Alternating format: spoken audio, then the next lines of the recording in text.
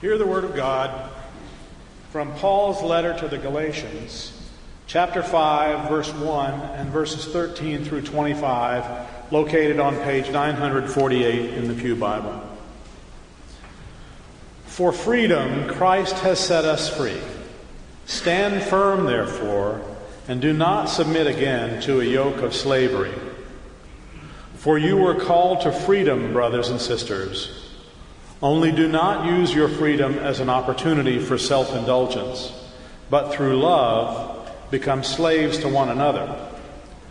For the whole law is summed up in a single commandment: you shall love your neighbor as yourself. If, however, you bite and devour one another, take care that you are not consumed by one another.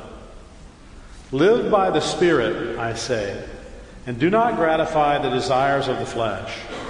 For what the flesh desires is opposed to the Spirit, and what the Spirit desires is opposed to the flesh.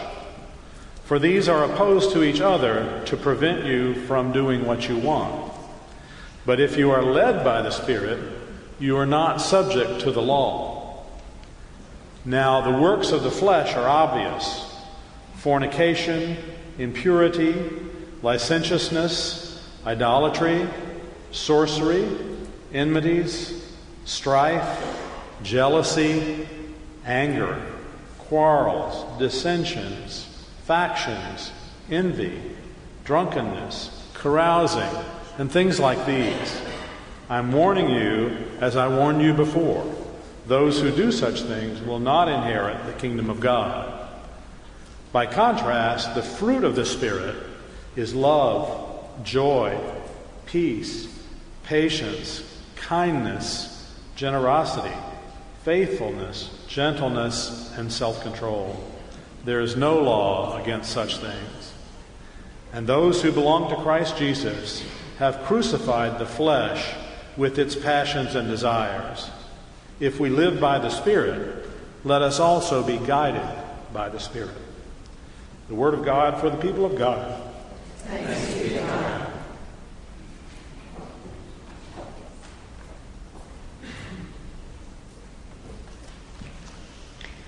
You ever have one of those weeks where you just find yourself thinking a lot about family? I've had one of those weeks this week because, well, I know it's hard to believe, but I am the mother of twin boys that turned 21 this week. I cannot believe it. Yes, well. So I've thought a lot about them this week. They were home a week ago and we celebrated early, but they're gone for the summer now. So they weren't with us. So I found myself on their birthday looking through pictures. And I found a set of pictures that my mother had taken when I had taken the boys up to Jacksonville from Miami. And it was a string of pictures when the boys were just at that age where they were crawling but not walking. They had no sense about them, okay? So it was, no, don't play with that vase. No, that electrical outlet is, no, don't pull up on that chair, you'll fall over. No. And about that time, my mother went into the hall closet and pulled out a large playpen that she had borrowed from a neighbor. And the boys thought that was great. It was something new to crawl on. And once we got it set up, they crawled inside and they had a great time. They were free inside that playpen. They were free to giggle at one another and to share toys and to take a nap. They were free to do whatever they wanted to do. And it was a freedom that was grounded in love. So today, as we look at our text, I'm thinking a lot about freedom, the freedom that God gives to us that is grounded in love. Would you pray with me? Oh, holy and gracious God, I pray that the words of my mouth and the meditation of all of our hearts would be acceptable to you, O Lord, our rock and our Redeemer. Amen. So we're talking about freedom, and the significance that it has throughout the biblical record and throughout our contemporary lives is immense. I mean, we love, we cherish, we highly value freedom. Early in the Old Testament, we meet a man named Moses, whom God chose to lead the Hebrew people to freedom, to lead them out of the bondage of slavery to the Egyptians. "Let my people go," Moses tells Pharaoh.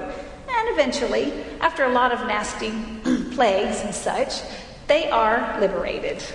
And later on, Jesus spoke of freedom as well. In the Gospel of John, he speaks, "If you continue in my word, you are truly my disciples, and you will know the truth, and the truth will set you free."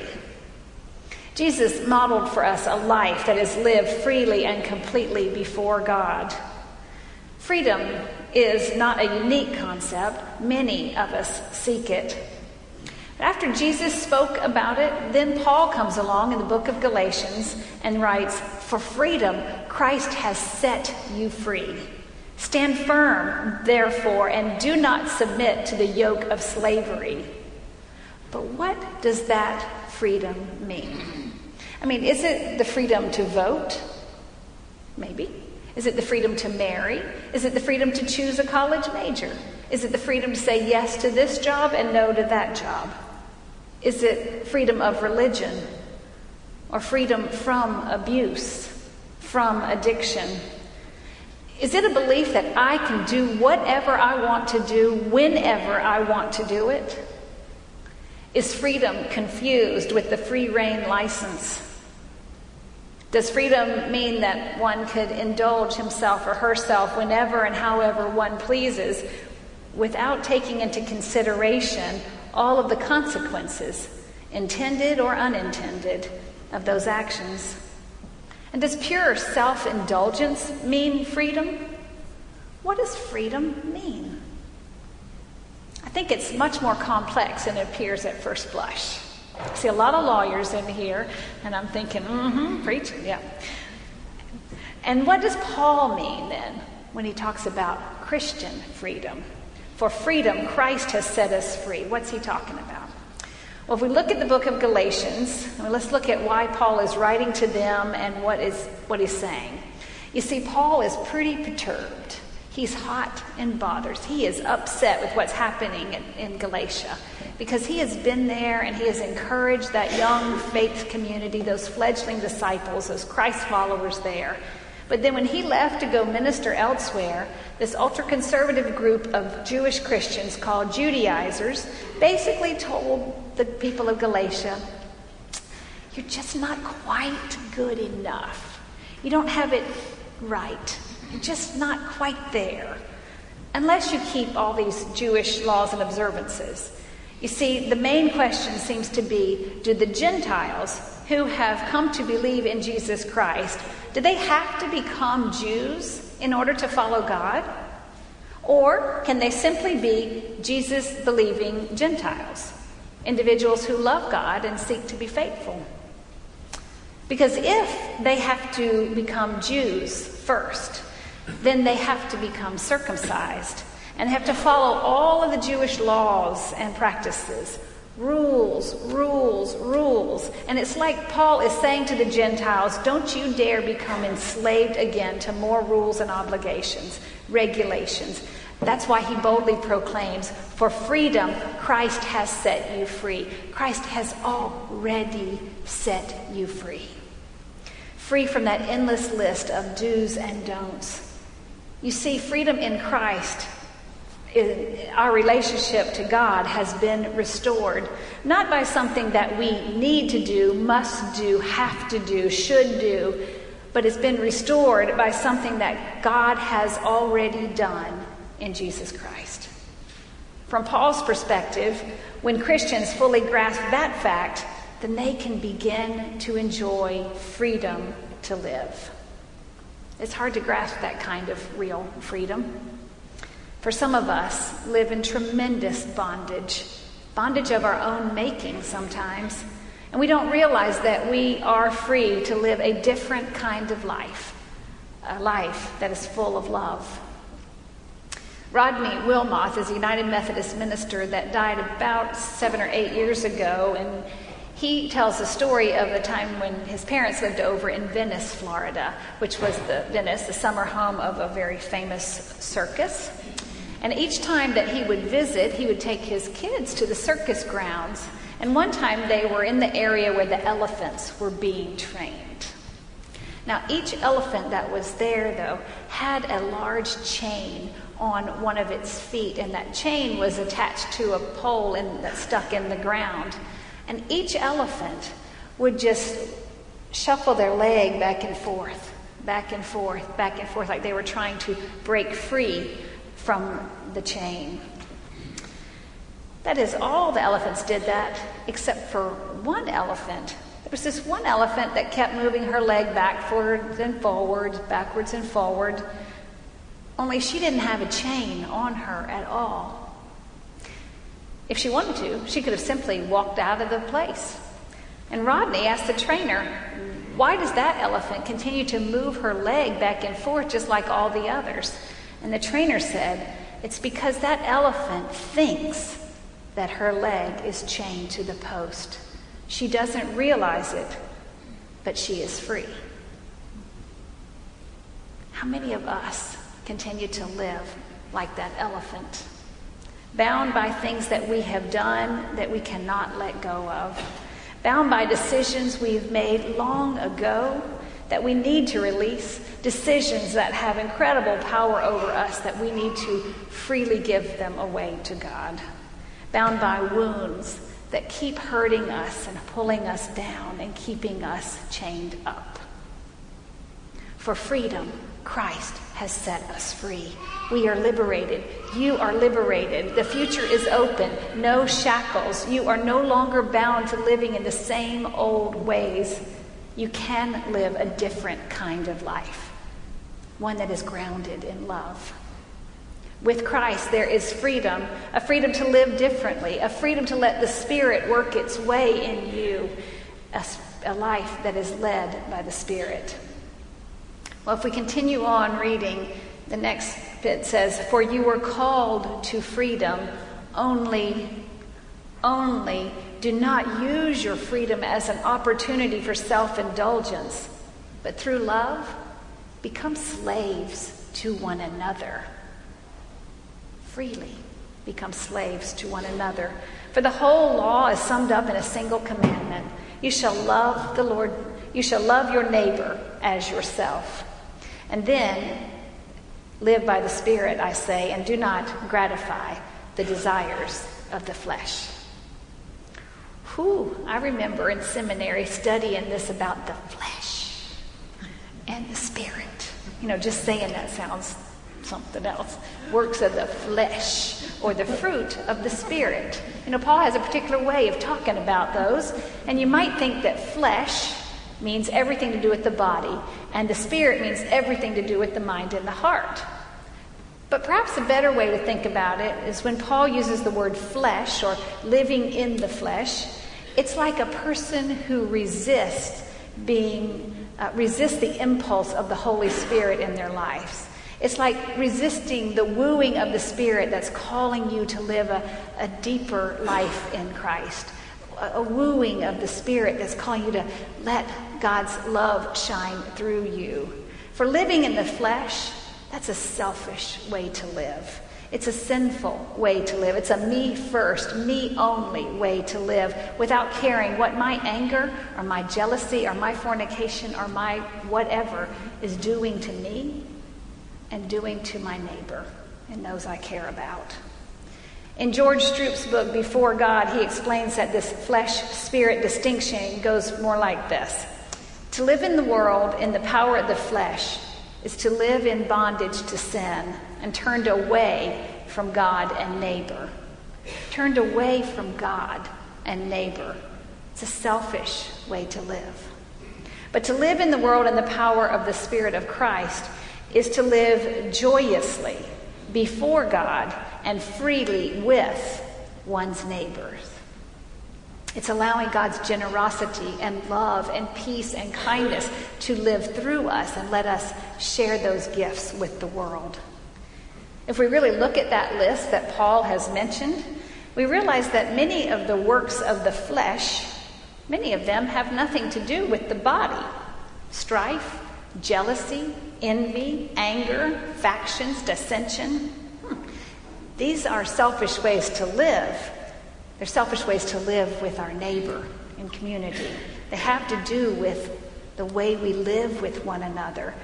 Paul is not saying, okay, we've got these two options, flesh and the body are bad, and spirit and the mind and heart are good.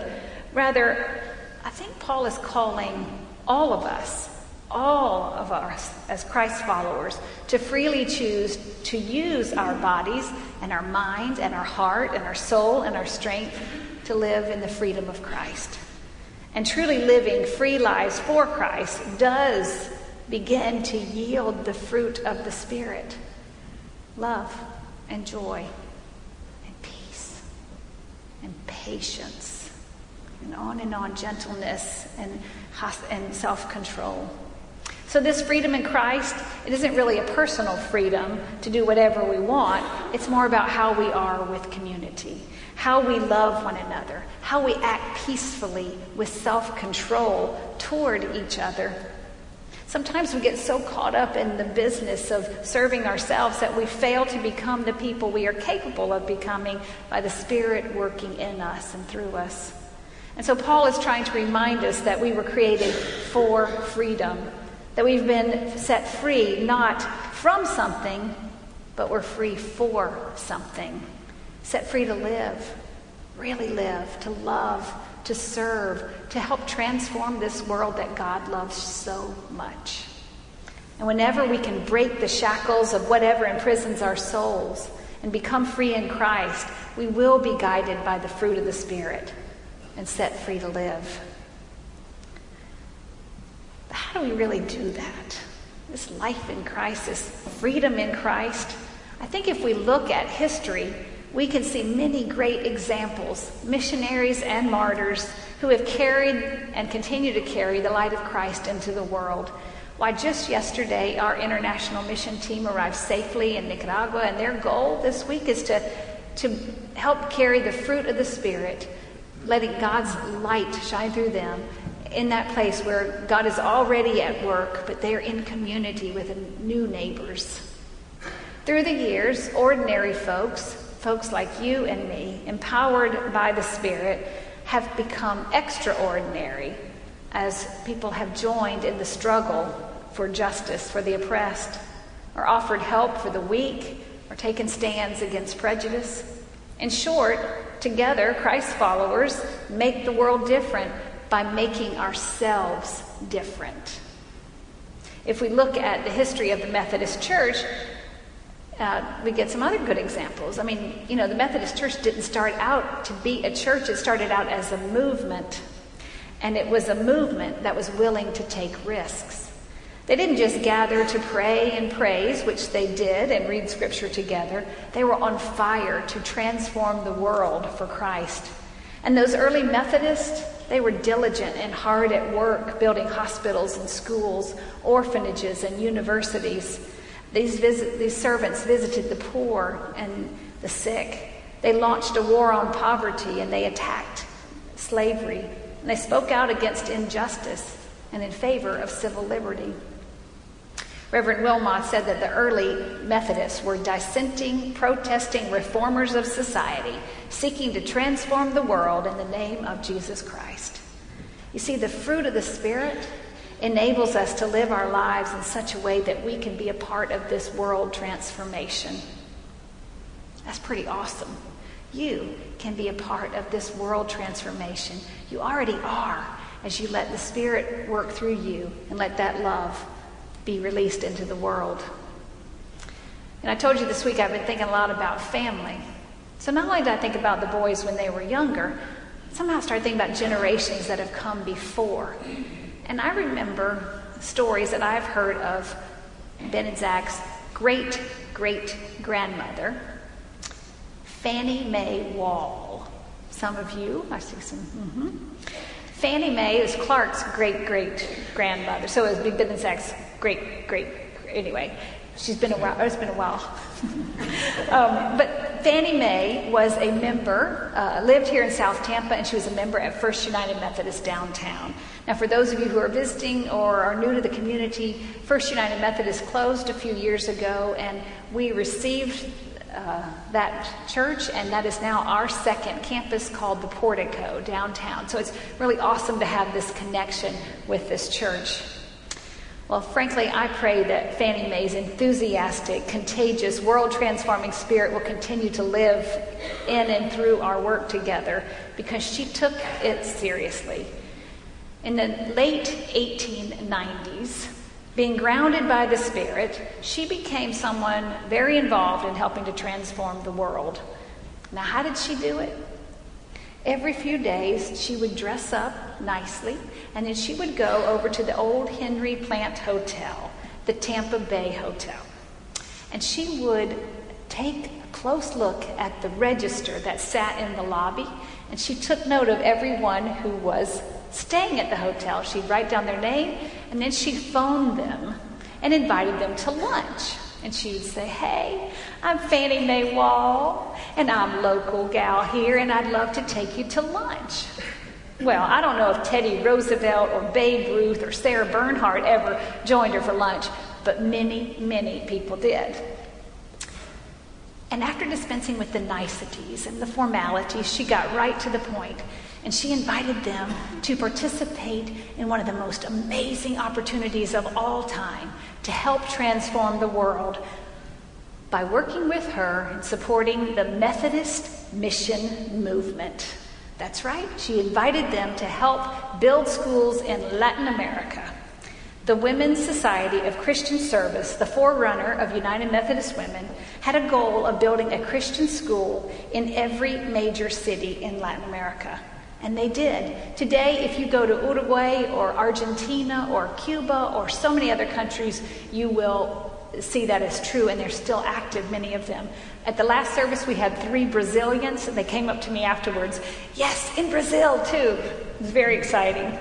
Fannie Mae was excellent at this. She raised so much money that she was allowed the privilege of naming one of the schools in Cuba, the Eliza Bowman School. But that's a whole nother story we'll get to another day.